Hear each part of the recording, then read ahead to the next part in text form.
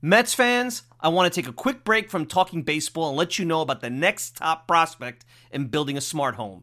Eufy Video Smart Lock E330 is that big-time new star prospect. The Eufy Video Smart Lock E330 is a smart lock, a 2K resolution camera, and a doorbell. It's 3 devices in one, triple the security. You know triples are rare in baseball, but not with Eufy. You can have everything in one device rather than install many pieces on your front door. It's not just for security, but also for convenience. Just the other night, I had tons of packages in the rain. Rather than fumble for my keys, I easily entered my home. This is big since I have 4 dogs who are impatiently waiting for me at the door. No more concerns about losing keys, and you could assign passwords to your family members. Worried about when your loved ones are getting home? Eufy allows you to see them coming back home via the integrated camera. Hey Mets fans, this is a home run. I had a competitive product before Eufy, and it's the difference between a one-dimensional hitter and a 5-tool player. Eufy is that 5-tool superstar. Go to eufy.com, that's EUFY.com to learn more. Already sold? Go to Amazon and get your Eufy Video Smart Lock E330 today. Want to go to the store? Best Buy will have it starting around May 20th. Get complete control over your front door at ease with the Eufy Video Smart Lock E330 today. At Parker, our purpose is simple. We want to make the world a better place by working more efficiently, by using more sustainable practices, by developing better technologies. We keep moving forward. With each new idea, innovation, and partnership, we're one step closer to fulfilling our purpose every single day. To find out more, visit parker.com/purpose. Parker, engineering your success. Obviously, we didn't play clean baseball every day, and so we all know that, and we all want to address what we need to fix and come back in the 2021 better. So we're all just looking forward to getting back to the offseason, getting back to the drawing board, and coming back in 2021 and, trying to be that playoff team that we all know we can be. And it's easier, said than done. We know it's a lot of work that we need to do, so we can't wait to go out and put in that work so we can go do it. Each and every one of us, including myself, is gonna take all the lessons that the season has taught us and apply it for next year. I know it's I hate saying that because I want to play past tomorrow. And I know that all those guys in that room want to play past tomorrow, but that's we just didn't do it, and that's a reality we have to face. It's a tough pill to swallow, but our only option is to learn and move on to next year. Hopefully next year will be better, and we're all looking forward to the future, and we're all hanging on to hope. Thank you guys, and I love the Mets. I've always loved the Mets since I was a kid, and appreciate the opportunity.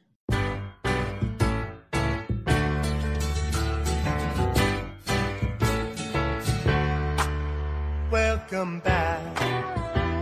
We have got news this morning about the Sandy Alderson return to the Mets, which has been reported on earlier in the week, I think by SNY first, and then other people chimed in. That is now official, that if, in fact, Steve Cohen is approved as the Mets' next owner, that Sandy Alderson is going to be back as team president, overseeing both baseball ops and business ops.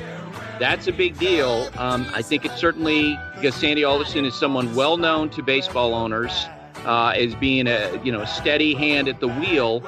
I think that might help Steve's chances for getting approved by any owners who might have some concerns about whether or not Steve was going to come in and do crazy stuff, because that's not Sandy's MO.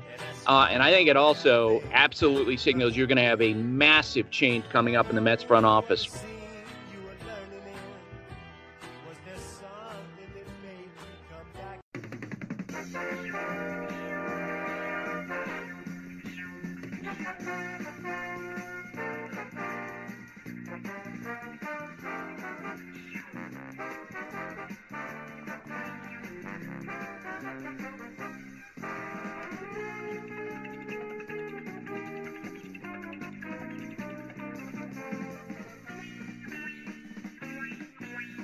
It's another edition of the Talking Mets podcast here on this Sunday, September the 27th, 2020. Of course, I'm your host, Mike Silva. You can check me out all the time at the TalkingMetsPodcast.com. Send me a tweet at Mike Silva Media, and you get the show on Apple Podcasts, Spotify, pretty much whatever podcasting service you desire. If you want to interact with me personally, Mike Silva at TalkingMetsPodcast.com. No G, Mike Silva at TalkingMetsPodcast.com. Well, you heard from Dom Smith, you heard from Pete Alonso, you even heard from Rick Porcello, but the most honest words and the theme of the show is it's the Welcome Back Sandy Alderson show. I can't believe I'm saying it. Was from Buster Olney of ESPN, as you heard. Steve Cohen can't do anything crazy, so Sandy Alderson's coming in, and he's well respected by Major League Baseball, and it should help him get approved.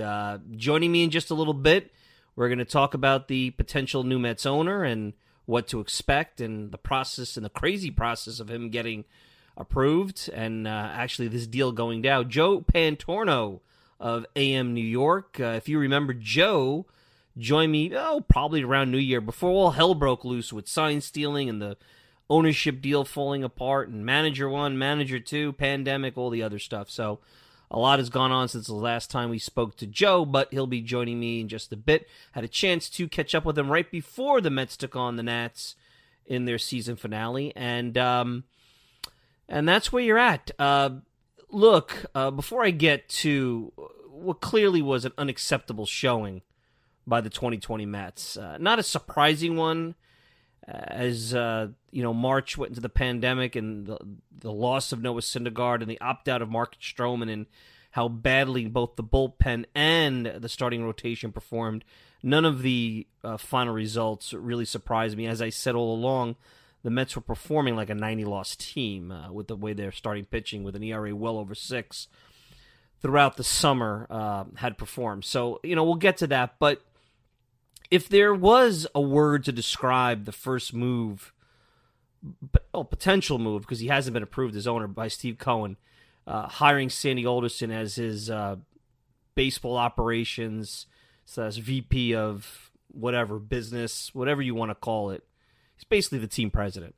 I also think you could call him a liaison to ownership. It's not an inspiring move. Sandy Alderson is not an inspiring, let's move forward with a new era of Mets baseball. It's basically Back to the Future.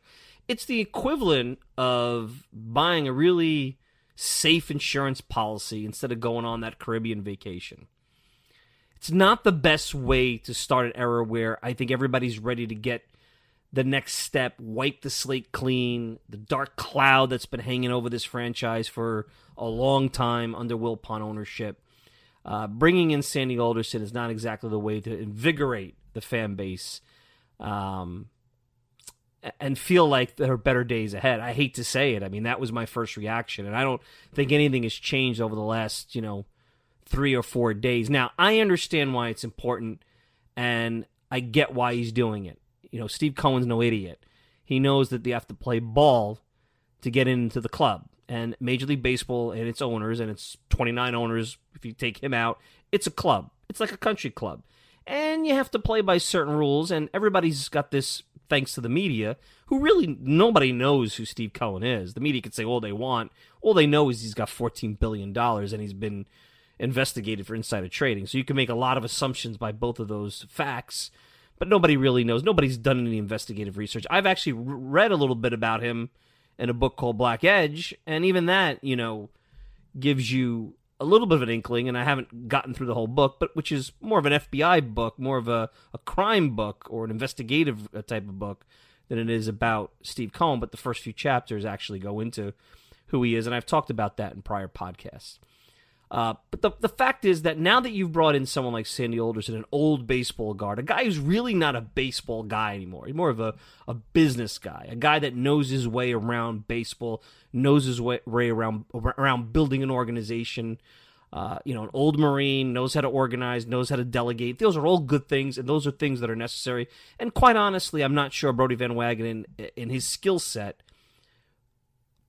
team president is not exactly where he's at. Brodie Van Wagenen is a sales guy. He's an action guy. He's much more like a GM, much more a negotiator. Guy is a deal maker than he would be what Sandy Alderson is. And that's why I think Brodie Van Wagenen is that much more important now. And I just don't see how, and I know that the talk is, and Joe has reported that, and we'll ask him his thoughts when he comes on, that, now that Alderson is going to be the guy, if and when, and it will be, Steve Cohen will get approved. Forget about sexual harassment, forget about insider trading and SEC and all the other stuff that's happened and the fines. This is now that Sandy's in. Sandy's just there to make sure that Steve Cohen knows how to play by the rules, that he doesn't come in and start to, go off script or go too outside the lines and upset the apple cart. Because baseball has their little thing going, especially with a collective bargaining agreement in the very near future. You always ask me why I don't focus on ownership. I've had that criticism throughout, and I think it ties in to have that quick comment before I get into Sandy. The reason why I don't talk a lot and criticize ownership, because that's an old hat. That's an easy old hat.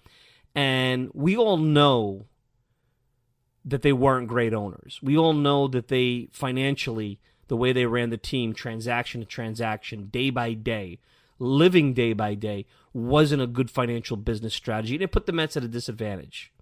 Every GM who's been with this team under Wilpon ownership, all the way back to Steve Phillips and Jim Duquette, have had the same albatross around them. Brody's no different. So for me to focus on that and to talk about that every podcast and go back to it with every conversation is a waste of time. I was always about, well, how can the person in charge, how can they win knowing that this is the lot that they have in front of them? And you can win. It's harder, and clearly it's not consistent. And the Mets, over the last 15 to 20 years, you've seen exactly that in terms of the results. But there's also, as we celebrate Sandy Alderson coming back as if this is some great baseball guy that was under the servitude of the Wilpon family, and he couldn't get anything done throughout his 8 years in the Mets front office because of Jeff Wilpon. I think that's a lot of revisionist history. It almost is as if Sandy Alderson is an innocent bystander in his own performance. Let's not forget, in 2015, it was basically 12 good weeks starting July 31st when he stumbled into the Yoenis Cespedes deal. That was not the deal he wanted. It was Carlos Gomez. It was even Jay Bruce before it was Cespedes. And he happened to be able to make the right deal. He's traded from an excess of starting pitching with Michael Fulmer, and he got lucky. And the Mets were opportunistic, and they took, and give that team credit, they saw an opening, they took it, and they ran with it. And they almost ran with it to a championship. And if not for some bad bullpen management in the World Series by the manager, a predictable bad bullpen series that I talked about for years leading up to that, they probably would have a championship, and maybe things are a lot different today. He almost traded Zach Wheeler for Jay Bruce, and he almost traded on the second attempt to get Zach Bruce, Brandon Nimmo. Both would have been bad deals. Even though Jay Bruce was a decent Met, those are not the kind of talents that you want to give up for a one-dimensional type of player. He had a very uninspiring 2016 offseason going into the, right after the pennant. And I know that, Cespedes held things up, and I understand, again, the budget and the money and all that stuff as the pitchers became more expensive.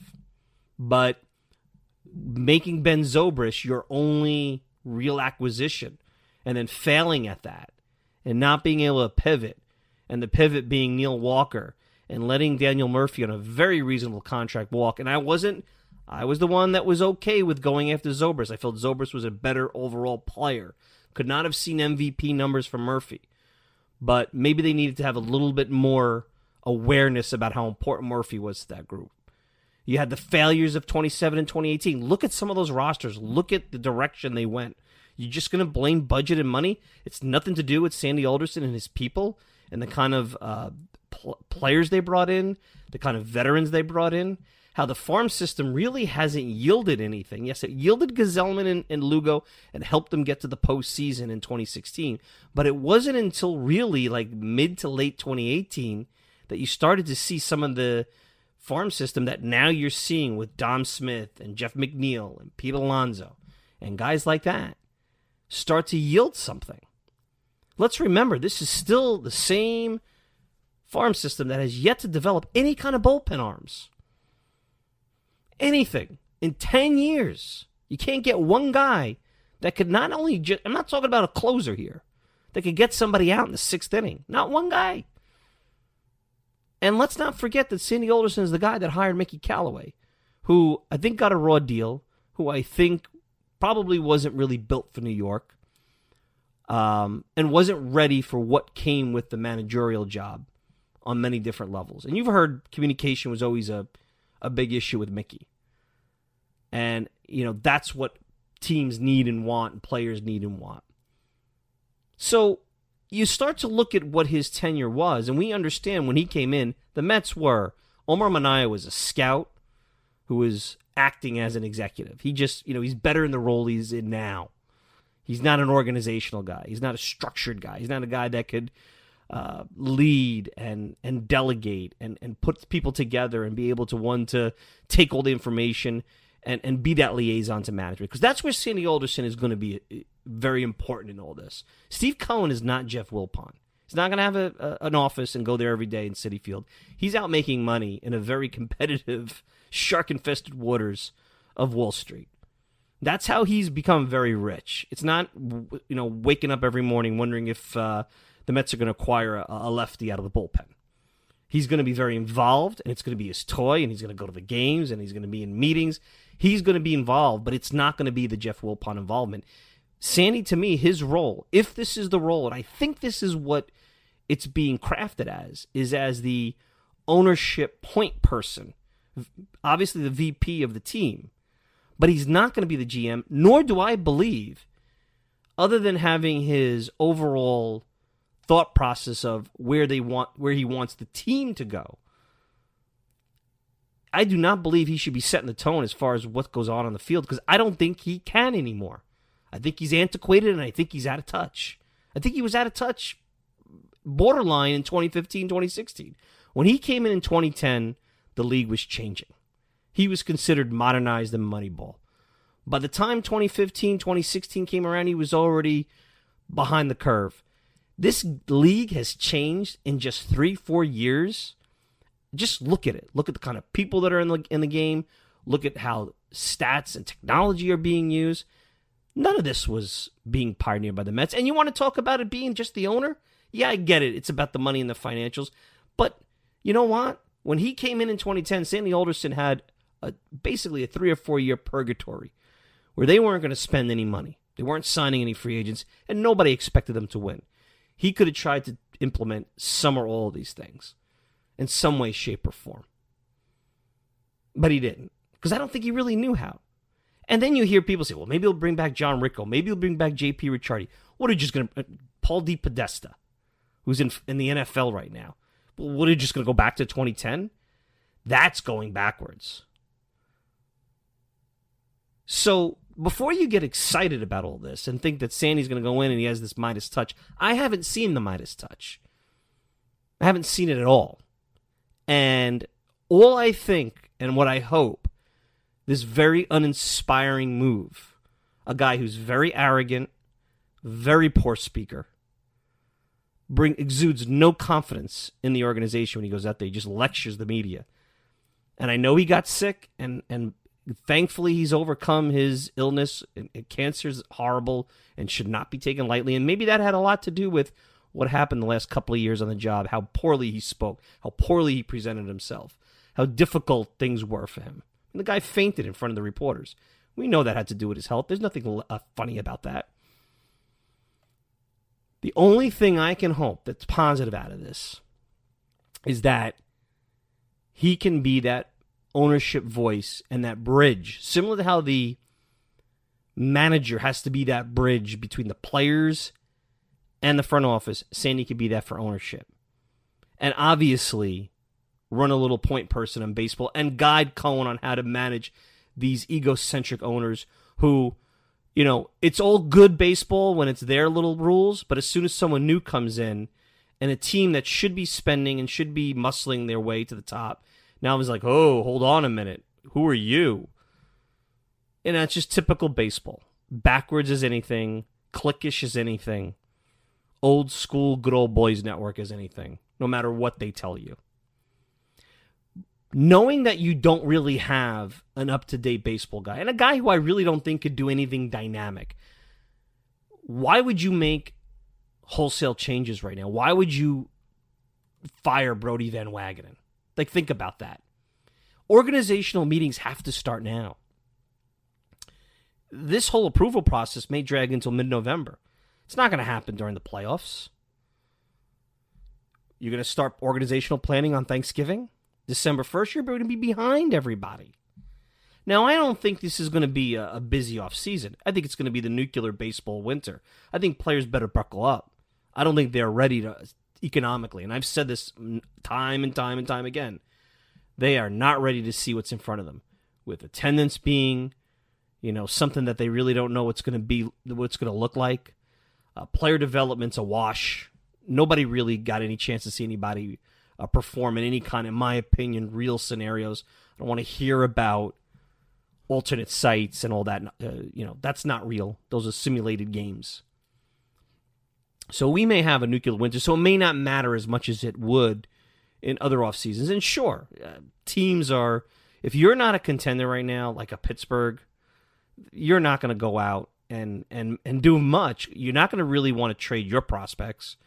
I don't know how much you would feel comfortable trading any asset you had unless you had to for prospects, considering you didn't have a chance to see any of these guys. Everything is very much unknown. Everything is very much up in the air. So I think everybody's going to be stagnant, and it's about what your roster is and how you can improve going forward. And that's right in Brodie Van Wagenen's wheelhouse, because I think you could get a lot of deals out there, whether it be in free agency or teams looking to pair payroll. I think there's deals to be had. I think you have a guy that's started to build with the same, absolutely 110% same challenges that Sandy had, started to build some analytics and new voices and new people. Jared Banner, who has been cited as a bright young mind coming into the league, that was a Brodie hire.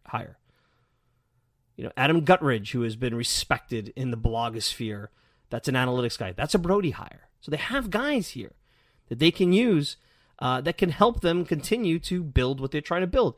They found underutilized assets like Chasen Shreve, who had a nice year, and J.D. Davis. They've been wrong on a lot. But you know what? That's what looking at underutilized assets is. And let's face it, none of those guys in the analytics department or Brodie could have built a team that, in my opinion, could have withstood understanding to let Wheeler walk, losing Stroman, losing Syndergaard, and having a Steven Matz that basically didn't show up with a 10 ERA. Last year you had 4 pitchers in the top 25 and all in baseball with kind of advanced analytics, depending on how you looked at them, with FIP, WAR, whatever. Now you have 1 in Jacob deGrom. You only have 1 pitcher, and you could argue you only have 1 pitcher. Peterson's a young pitcher, and he was very impressive. But if you had to take a bet who's going to get you into the 7th inning, the other 4 guys are more than likely to get knocked out in the 2nd or 3rd inning before they get you to the 7th inning. And that's where you are right now, and that's scary. Because no matter how much offense, and make no mistake about it, the Mets this year had a top 5 in all of baseball from a runs creation, again, offense. And that's with them through the first, 3 weeks of the season, 2.5 weeks of the season, not hitting with runners in scoring position. The pitching is completely collapsed. We know that has an expiration date, and that milk expired fabulously quick. Going into this offseason, you need 2 to 3 arms in the starting rotation. You need to rethink the bullpen. The walks are insane. What, they have 11, 12 walks today? They have, I think they're 4th in the league in walks out of the bullpen. Everybody walks 4 or 5 per 9. It's just not acceptable. And you could look, there's always those shiny objects. We talked about that last week. And I'm still debating, is Real Muto the kind of guy that can help both on improving the offense that's already good, but also bringing the defensive component that they severely lack behind the plate, which could be contributing to some of the problems. But with this hip issue, with the fact that he's DH'd and played first more this year in a 60-game year than in any other season, I start to think about that. But in the end, if the Mets decide under Sandy Alderson, if Steve Cohen decides that Sandy Alderson is going to be the guy that's going to go out there and be his baseball guy, realize that you're putting somewhat of an antiquated man in charge, a guy that Michael Conforto really didn't develop till after he left. And Dom Smith was a mess under Sandy Alderson. And look, I was a big Kevin Long supporter. I was even tempted to support him for the managerial position. But the more you look at the game and the more you look at this launch angle, pull everything swing, the more you could see it's going to destroy players. And the more you could see that both Dom Smith and Michael Conforto are both perfect examples of players as they started to approach their craft differently. Hit the ball the other way. Focus on hitting line drives rather than trying to hit the ball out of the ballpark. Guess what? Look at Pete Alonso the last couple of nights. Some of those line drives that he hit, they went out of the ballpark. They will. You don't have to hit moonshots up into the upper deck. And you'd be surprised when you try to hit line drives, some of those turn into moonshots in the upper deck. So if he's going to come back with that same philosophy, home run hitters, launch angle, walk offense, continue to bring in pitchers, and Brody's done this too, that just throw 1,000,000 miles an hour, but walk the ballpark, you're going to have the same bad, boring baseball that you had in 60 games, except you're going to have it for 162 games. And we're all going to applaud about this, stately guy that's worked for baseball for 1 trillion years, who knows where the bodies are buried in that commissioner's office. To me, it's not changing anything. It's not changing a darn thing. Only thing is, now you have a wallet behind it. And maybe that'll cover up some of it, but you're not going to get any further where you want to be. And you know what? The Mets need to be bold this offseason. Not just going out and signing people. There's two ways you can go. You go out and sign and be splashy, and that could be irresponsible. Or you could be really boring and just invest in infrastructure in the back end. Neither one of those things are good. There has to be a balance. They should be investing in back end infrastructure and analytics and technology and kind of putting a budget together that's not move by move, day by day, month by month. But you got to go out there and invest in this offense. Now you've got the part of the team developed with young, in prime, early prime in some cases, hitters that have a longer expiration date than anything you could have gotten out of Harvey, DeGrom, Matz, Wheeler, Syndergaard, because you knew once those guys came up, the clock was ticking on their health, the clock was ticking on them becoming expensive. You thought you had 3-4 years. With offense, you could have a hell of a lot more. Look at the Cubs.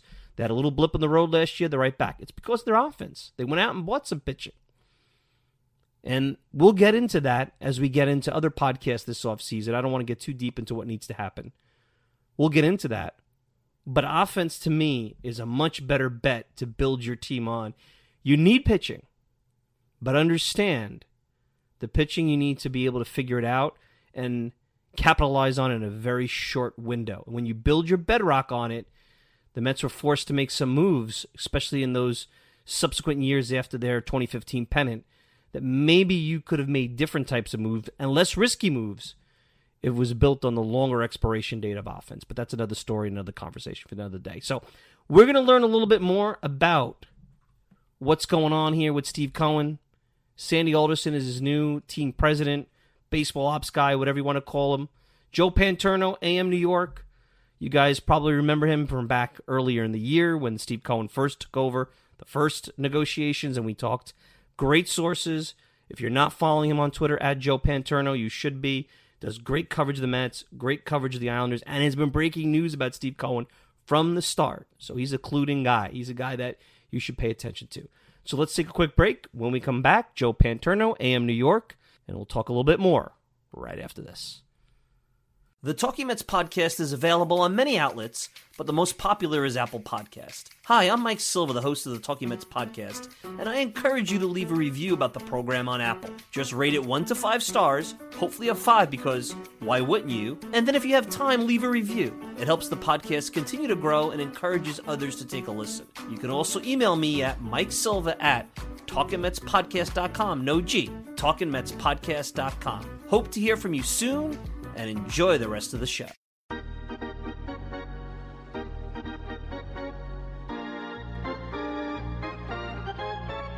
I'm joined by the sports editor at AM New York, Joe Paterno. You guys may remember him. We talked to him, I guess it was early this year, maybe late last year, right around the holidays, right after everything broke down when the Mets ownership situation was thrown into some chaos. A lot has happened, sign stealing, new managers, a pandemic, a shortened baseball season. But what's funny, Joe, and it's Joe Paterno with us, we're kind of back where we were the last time we talked. It's amazing how this all works out. Welcome on board, and how you doing? Yeah, thanks so much for having me. It's funny how these things kind of work out. So much has changed, but at the same time, at least for the Mets, not much has changed since the last time we've spoken. And yeah, again, hopefully everybody's staying safe and healthy, and a new dawn is ahead of us. So feeling good, and maybe with a dash of optimism. When you were on and we talked about the situation with Steve Cohen's initial offer to buy the team and the breakdown and whatnot, you were pretty adamant that he was out of it. And there was obviously the bank got involved after that. They put it up for auction. A-Rod was a big player in all this. What do you think happened here? Because it was not a fait accompli, even though many people never believed that Cohen was out of it because of who he was, his background, his obviously growing up a Mets fan, having the cash, of course. How did we get back here? What is your thoughts on that? Because it's unlikely in some ways, don't you think? Yeah, no, I agree with you there. It was, I think when the deal initially fell through, I guess the notion that was kind of surrounding this, and at least initially from what I heard, was that the relationship between Cohen and the Wilpons were so fractured that there was really no way of coming back from those failed negotiations. But then at the same time, again, I think most of us were in the same boat where we knew that, Steve Cohen wanted a team, and obviously he wanted this team. He tried to buy the Dodgers back in 2011 and he failed. And, over the last few months with all the research and everything that's come out about this guy, you've come to learn that this guy doesn't take no for an answer often in terms of his business dealings and his business ventures. So really he was kind of like this looming presence throughout all this. And even in the initial reports where, Allen and Company was going to head this more traditional auction-like sales process, the first few potential suitors that came in, they were asking about Steve Cohen. Where's Steve Cohen on this? And he was just kind of hanging back. And for that reason, I think, there were some people that thought that, okay, well, maybe he is actually out of this. And, well, then obviously he kind of came in guns a-blazing. So, yeah, it's weird how it kind of worked out. Now hindsight is obviously 2020. He never really left. But, yeah, there was maybe a good week or two after that, the failed talks back in February that, this was it. We're not going to see Steve Cohen again. Joe Pantorner over at AM New York has done some really great work on this Cohen reporting. If you're an Islanders fan, you want to follow him over there. If you're a Mets fan, you want to follow him over there. AM New York does some great stuff. One of those newer websites we've been following over the last year or so. Steve Cohen, well, before I get to Steve Cohen as a person, because I've been doing some reading about him, how serious do you think the whole A-Rod situation was? Look, let's be fair. It was an interesting group. I didn't like the financials of them all coming in with their money and the debt, but you had a pop star, you had an MLB icon, whether he's a Hall of Famer or not. I know that whole debate. I know Jeff Wilpon would still have been involved, but you got some really creative marketing guys, local guys, also Mets fans. How serious was that? Because obviously with the minority ownership, there was some attractiveness there to A-Rod outside of the fact of what he became at the end of his career. We know Steve Cohen. What are your thoughts on that? Was there ever a point where you thought, hey, these guys might actually steal this one? Yeah, there was a thought. Just because of the star power that they bring and the name recognition that they would have been able to bring to the Mets. And, there was this idea that they could have, made New York that much more of a destination. They could have made, Mets games would have been, not only a ball game, but it would have been an experience, something to the line of, what Knicks games kind of are. It's a place to be. It's a place to be seen. But really, with their financials and everything, I don't think their, a A-Rod J-Lo regime would have been nearly as smooth as what a Steve Cohen ownership will be. They don't have the same kind of funds. They had a lot of help financially from different perspectives. co-owners in their plan. I think there would have been a lot of chefs in the kitchen. I think it would have gotten a little ugly there. But yeah, there was a point where, you know, you thought they might have had a chance, especially when there was this idea that, okay, well, if the Wilpons don't want to deal with Steve Cohen again, they're number 2.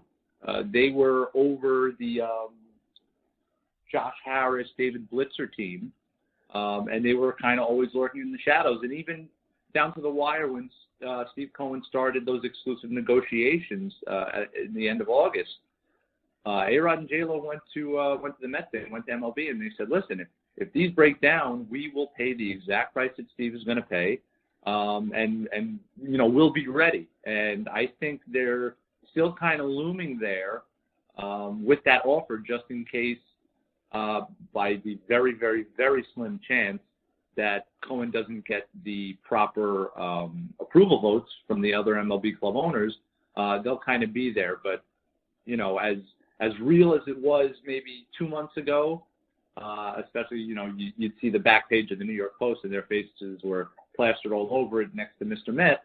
You know, it went from, okay, you know, there actually might be a chance to now, well, you know, maybe it's something you don't have to worry about for too much longer. We all know the narrative about Steve Cohen. Of course, there's Billions, Bobby Axelrod. We know about the insider trading. You know, sometimes I think he's been lionized, and you don't have much public appearances out there to go by. But I was reading a book called Black Edge, which is more of an FBI book about SAC Capital and the insider trading. But they spend a good deal of time in the early parts of that book profiling who Steve Cohen is. Guy, you know, Jewish kid from Long Island, didn't grow up wealthy, got involved in the Ivy League, a smart guy, but didn't have the legacy, so he had to work harder. Big chip on his shoulder because the wealthy kids with the nice names and the connections seem to have it a lot easier than him, so it built the hunger. But I think one of the things you could connect from his business in hedge funds to the Mets is that he came in early. And, yeah, you could go with the whole legal aspect of the insider trading, but he was an innovator. He was, you know, bringing people on, forcing them to become subject matter experts in different fields so they could be more effective. The growth that he saw, again, early days of hedge funds, you know, but he's a pioneer. He's a smart guy. Yeah, he's a trader, but he wanted to be more than just a trader. He wanted to be more than just this guy that was able to swap stocks and had the FBI after him. He wanted to have a real company there at SAC, and he did. And he does have a real company now, a big company. I think there's a lot to learn from that. What do you know about Steve Cohen? Am I accurate in my assessment from what I've read in that particular book, and what could you add to that? Yeah, I think you're spot on. And I actually wrote something on him on Thursday. I had a source that's kind of been close to the situation, you know, who kind of was able to give me an inside look on just how, you know, Steve Cohen is going to come in with the Mets ownership. And really, one of the things that I ascertained was this is a guy that, you know, he doesn't lose. And you know what, he might be, you know, he might miss once or twice, but this is a guy who's going to keep coming after you. He's a bulldog, and the source who I spoke to called him a shark. He knows when to pick and choose his battles, and again, when this guy's all in, he normally will find a way to get the job done or get what he wants. And I think that kind of mindset is going to be such a breath of fresh air for Mets fans who have been kind of forced to play second fiddle for much of their existence. So I think, you know, and there's this idea that Steve is going to come in and he's just going to, you know, blow the team up, and he's just going to spend. He's just going to come in and wildly spend and buy anybody who he thinks is, you know, going to not really improve the team, but is, you know, who he thinks is a star and is going to bring that name recognition to the lineup card and is going to draw fans. And, you know, this will be a 95 win team perennially.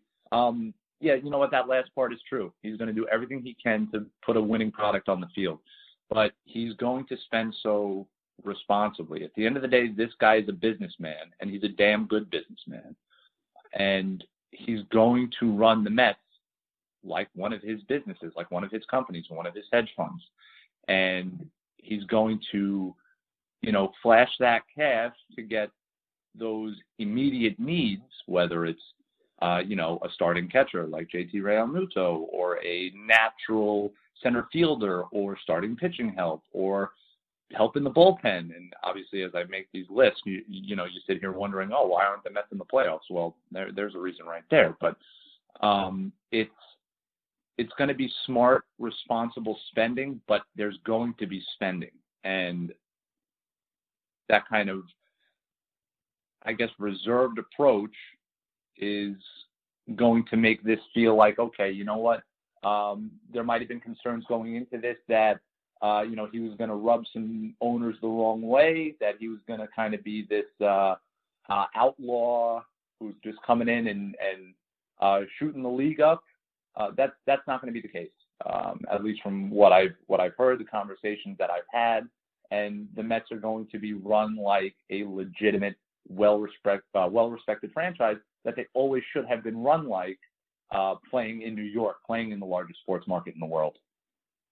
And it's funny you talk about that, because I had done a podcast, Beware of Shiny Objects. You could see the fans getting into it, where there's always that winning the headlines. Even if you remember when the Guggenheimer group took over, and you had Magic Johnson kind of acting like he was really involved with baseball there for a bit, they went out and they made the Adrian Gonzalez deal. They made a big deal. They brought some, flash there to a team that desperately needed it. Different situation. That team was bankrupt. They weren't making payroll, but not all that dissimilar. The first move that Steve Cohen has made, and this is where, I think you can debate we know the move is made because there's approval situation. He's not a stupid guy. Sandy Alderson is a well-connected commissioner's office MLB guy. I'm not saying he's did bad work here, but his track record with the Mets, I think, is remembered a lot better on the way out than maybe it should have been. I don't think Sandy, and tell me here's my perception. It's very early. We still have to learn more. I don't think he's going to be the GM. I think he's going to be an owner liaison. I think this is more about his ability to organize and run an organization than it is about building a baseball philosophy. Because let's face it, some of his baseball philosophies are antiquated. I think Steve Cohen had a comfort level with him. And I think the idea, now you talked about in a piece earlier this week that he wants to clean house. See, that's dangerous now, because now you're going to take organizational meetings that have to happen, guys that have been in place for 24 months. Not everybody in this front office is bad. And I don't think Brodie Van Wagenen is completely worthless. I think there's a value, especially with a different ownership and financial situation, and with Sandy Alderson's structure from an organizational perspective. Is this the cleaning house, or is this more about Sandy kind of helping him get in and then transitioning it to a different baseball team? How do you see this? Because it's interesting to pick. It's not a sexy pick, Joe. It's a nostalgic pick. And I'm very surprised. That's where I was surprised. When you buy a new toy, you want to make a splash. This is not a splash, Sandy Alderson. This is quite a boring move when you think about it, but maybe a necessary one because of the situation with Major League Baseball. Yeah, I 100% agree with you there. I think Sandy is he's that safe pick. And again, I was speaking to a source last week, and I just asked him about it. I said, really, all I said was Sandy ? And he just said, it's to appease the owners. And they said Major League Baseball loves Sandy Alderson. And I think he's going to be that conduit between Cohen and baseball. Sandy's going to be the middleman. So Cohen is going to want to get his message out, and it might be whatever you want to call it, a little too crass, a little too forward thinking. It might make those traditional MLB owners, clutch their pearls. Sandy is going to be that middleman who's going to, kind of talk everybody off the ledge, and it's going to make sure that everything in Queens kind of stays stable. Because, there's going to be growing pains with new ownership. It's just the way it is. And I think Sandy's going to be that calming presence. And you're right. I don't think he's going to be the GM. And, I've heard that Steve is going to come in and he's going to clean house. I've heard a couple people say that. I've heard the rumblings about it. And really, obviously there's going to be pressure from the fan base who want change. And there's a lot of people that are unhappy with Brodie Van Wagenen, with some of the deals that he's made. I get it. But at the same time, I really think that either decision that is made, whether you retain him or not, it's not wrong. I really can't. I really couldn't blast ownership or those decision makers for going in either direction, because really, Brodie was thrown into, the same kind of situation that Sandy was thrown into when he took over as GM in 2011. You're required to take this big market team that's run like a small market team, and you have to run with the scraps and the pennies and try and build a winner. And that's not an easy job, especially for a team that can't build itself, say, like the Tampa Bay Rays or the Oakland Athletics, where you trot out a lineup and the fans go, who? Priority number one for the Wilpons was getting fans in the seats and getting those gate receipts and making money. It wasn't about winning. And, that message is going to change, and it's going to be interesting to see how, Sandy can perform and help build the team without those financial restrictions. And if Brodie Van Wagenen comes back, it's going to be interesting to see how he navigates the market without those handcuffs. So again, these are hard decisions that Cohen and that new group is going to have to make. Again, if they clean house, then that's a whole different story, and that's a whole other checklist that you're going to have to address while taking over the team. It'll be difficult to kind of institute that winning culture immediately, and to put together that contending status just like that at the snap of your fingers. So again, either way, I feel like it's not wrong. And then there's going to be people on the flip side who say either way, it's not right either. So I don't know. It's I guess it's kind of just playing the wait and see game at this point. And regardless, I think, no matter what, it's still going to be better than what Mets fans have seen over the last 20 years. I think it's going to be hard, and I have Joe Pantorno with me from AM New York. I think it's going to be hard to fire Brodie Van Wagenen because of a couple of reasons. One, and of course, we're talking before the Mets take on the Nationals in the season finale here at 3 o'clock, so keep that in mind. Things could change from the point where we talk, but organizational meetings have to happen starting tomorrow. You have to start building your winter plan. Not only that, Joe, relations between the Players Association and the owners were bad during the pandemic negotiations. That hasn't changed. Just because you got through a season as healthy and as successful to date as you possibly could, that's not going to make the players any happier. I don't think the players and the Players Association and the agents probably understand it, but the uncertainty of gate receipts, not just because of municipal regulations, but because of people just for a variety of reasons, not even related to the pandemic, might not want to go to the ballpark, plays a huge role in salaries. You have a guy that has been on the other side, that can bridge that gap, that can get creative with deals. He's a salesman. He knows the game.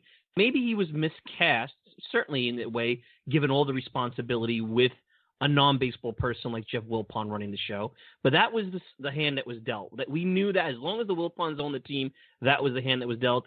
And you could win, but it was going to be hard, like you said. I don't see where firing him, unless he says, look, I don't want to do the job under this new setup, which is possible. He has a say in this too. Gave up a lot of money to leave CAA, a lot of money. Cohen's been around for a couple of years. I know for a fact Cohen had conversations when he first bought the team with Brodie and was involved in a certain degree. Why would you fire him now? At least give him the year, and you could build other people around him. He's brought in some good people, Jared Banner, Alec Baird. I just find it funny that there's this desire from members of the media and the fan base, let's just purge it, because now you're rebuilding with guys who are talented, good bones on this team to win. I don't think people, as you just said, I don't think people realize the ramifications of that. And you're going to really understand that pretty quick in May of next year when you're in a rebuild phase. They ain't going to like it either. And the whole euphoria of Cohen will wipe away. So I'm curious your thoughts. I think that's a dangerous thing to do right now if I were in Cohen's shoes. Yeah, how many more years of Jacob deGrom can you waste? It's things like that. The core is close to being there. You look up and down this Mets roster, there are guys that should be here for the foreseeable future, whether it's Pete Alonso or Michael Conforto or Jeff McNeil, maybe even J.D. Davis, Brandon Nimmo, as long as he plays in a corner outfield spot. They're right there. And sure, there has been some bad luck.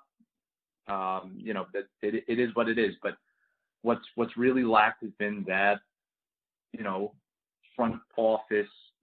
I'm not even sure how to describe it. It's that calmness from the front office. It's that foresight from the front office that, instead of actually talking about organizational depth, they actually go out there and get it done and find that depth. So when, you lose Noah Syndergaard for the year, or, Marcus Stroman opts out, you're not relying on Rick Porcello and Michael Wacha, who are coming off career worst seasons, to try and keep the bullpen, the starting rotation afloat.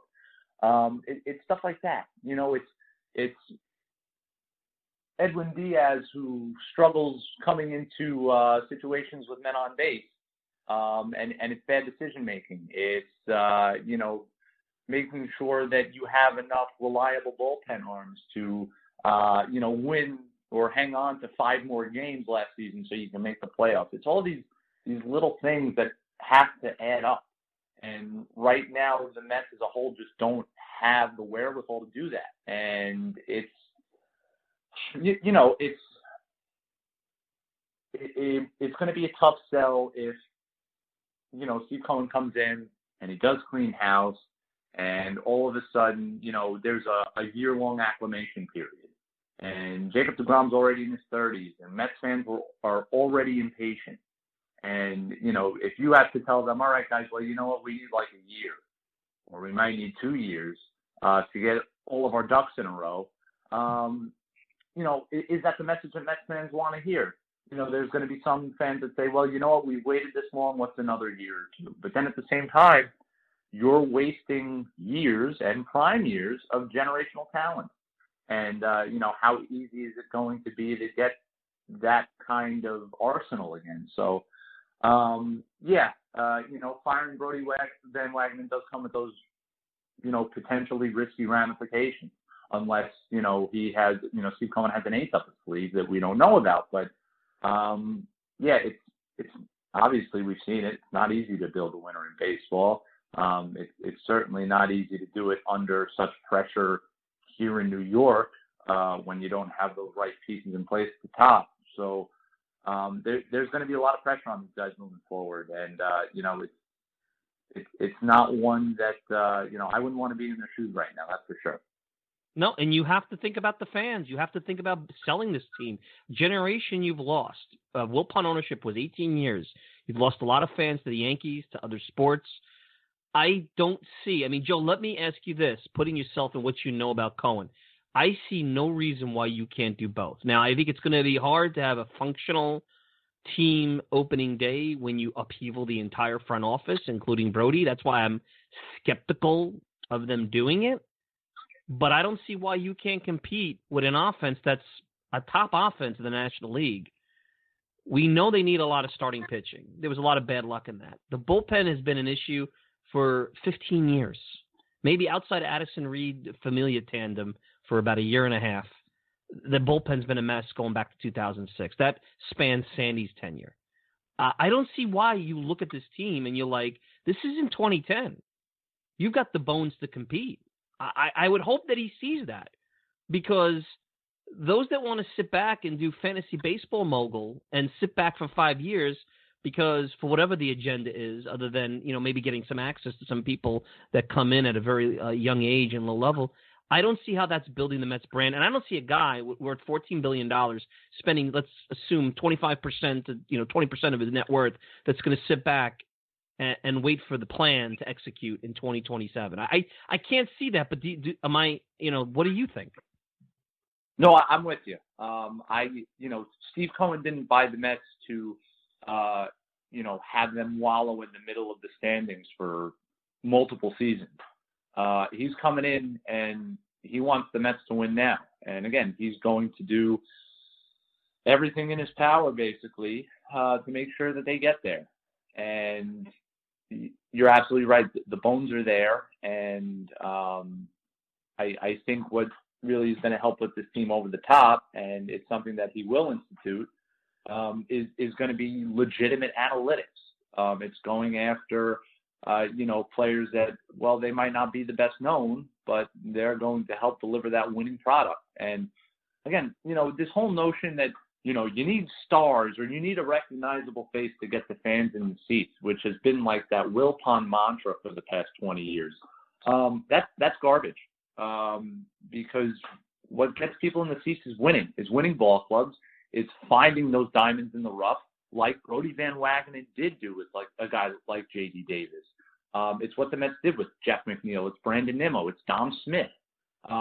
Again, to an extent, it's Jacob deGrom. It's homegrown talent. It's not going out and trading away your farm system for an over the hill guy, whoever that might be. So it's I think a team with a competent department that can identify talent and real talent rather than name, that's going to go a long way. And I think that's going to be atop of Steve Cohen's list of things to do when he gets here. And I think that's going to go a long way in making sure that the Mets get the ball rolling sooner rather than later under his watch. I'll leave you with one last thing.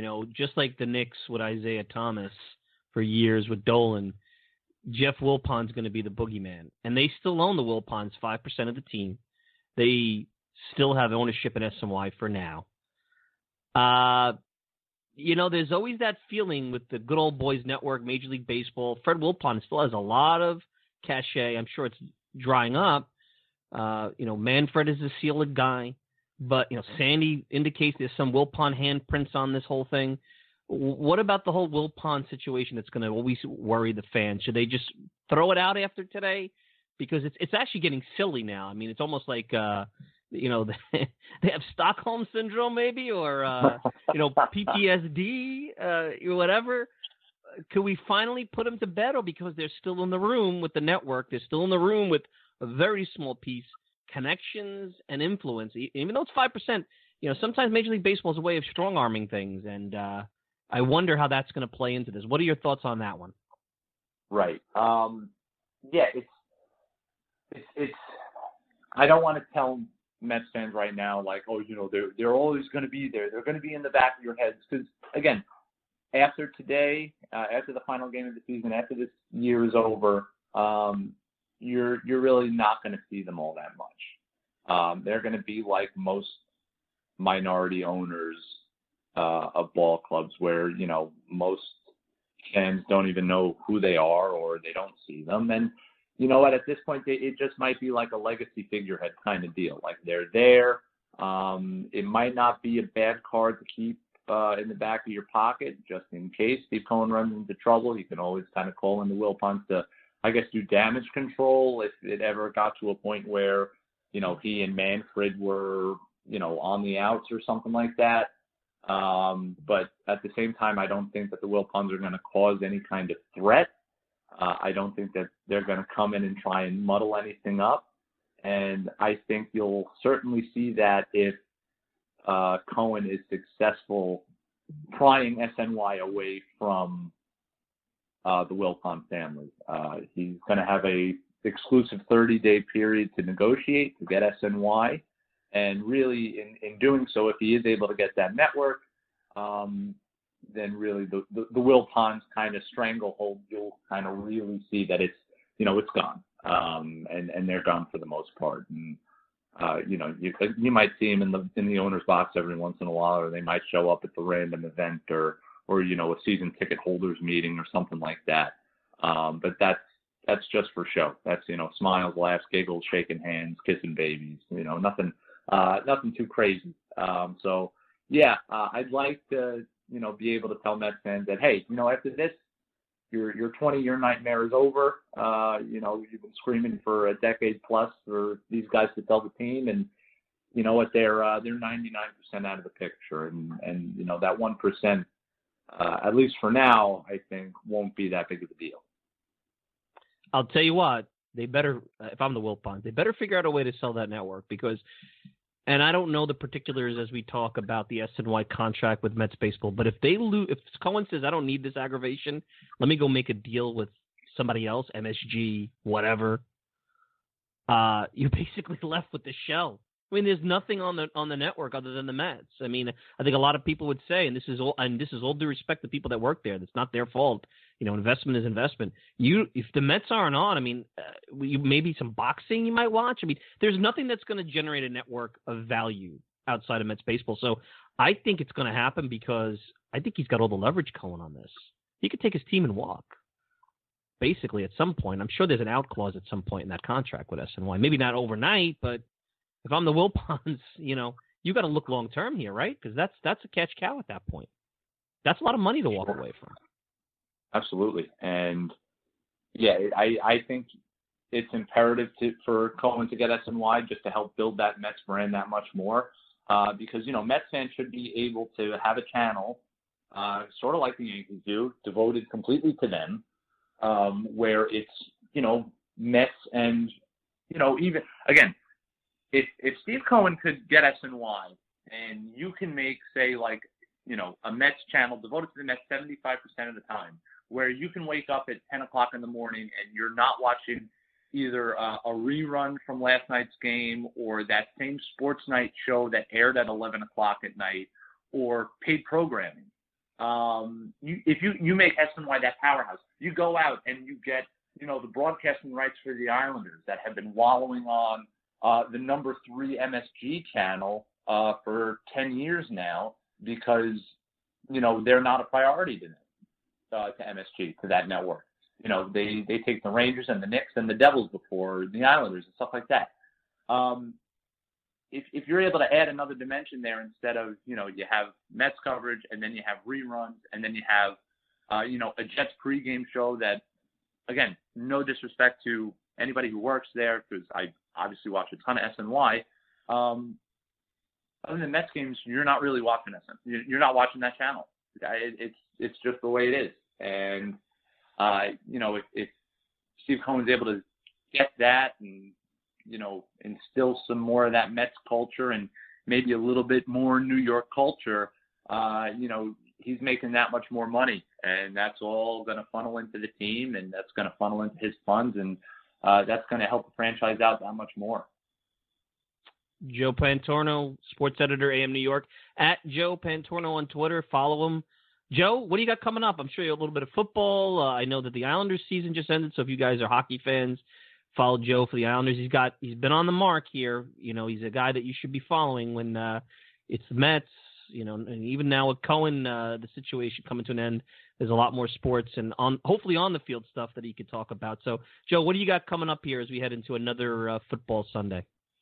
Yeah, we're obviously going to be watching closely the Giants and the Jets, and we'll watch the New York football season continue to nosedive. Unless you're a Buffalo fan, then you have a great defense, and we're really happy for you.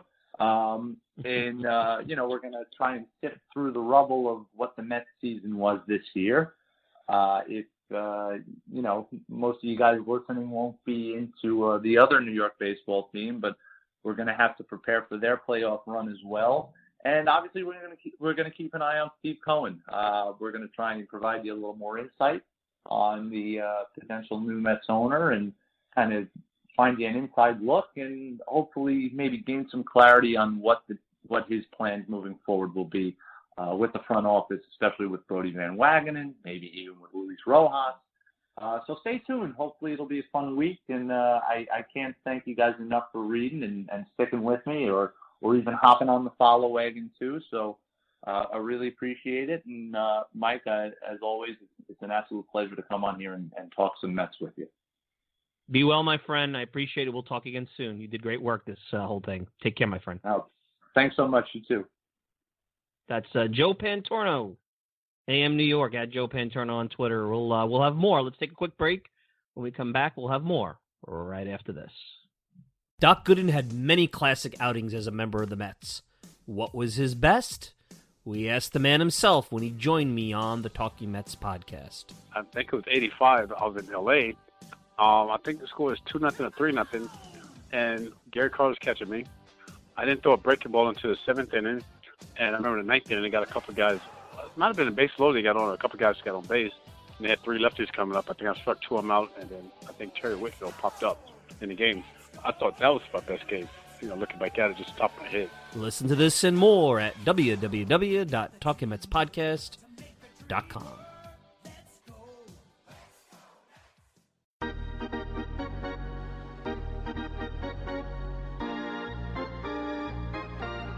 All right, final thoughts. I want to thank Joe Panterno for coming on. Great stuff by Joe. And look, that's another season in the books. What is this? 5 seasons now? 16, 17, 18, 19, 20. 5 regular seasons of the Talking Mets podcast through a couple of different platforms. A bunch of controversies. Even every year it seems like we have one controversy that stirs it up. But I know many of you have remained loyal, have given me great feedback. And those that have not, that have criticized, I appreciate another season in the books. And look, there's a lot more to get to. And there won't be any time off here. Sure, maybe we'll space them out a little bit during the postseason, during the World Series week, but I'm working on a couple of things, working on a retrospective look. I'm hoping to have that in the next couple of weeks. I think we should do a deep dive into some of the wish list stuff every year around this time. It mainly revolves around free agency, but maybe do like some of the wish list of what we'd like to see the Mets do. And with a little bit of money to play with, maybe we could be a little bit more bold, a little bit more bullish with some of our wish lists. So we'll do our wish list podcast. Over the last couple of years, it's been searching for a GM, searching for a manager. I don't know if that's going to be a situation we're going to be faced with again.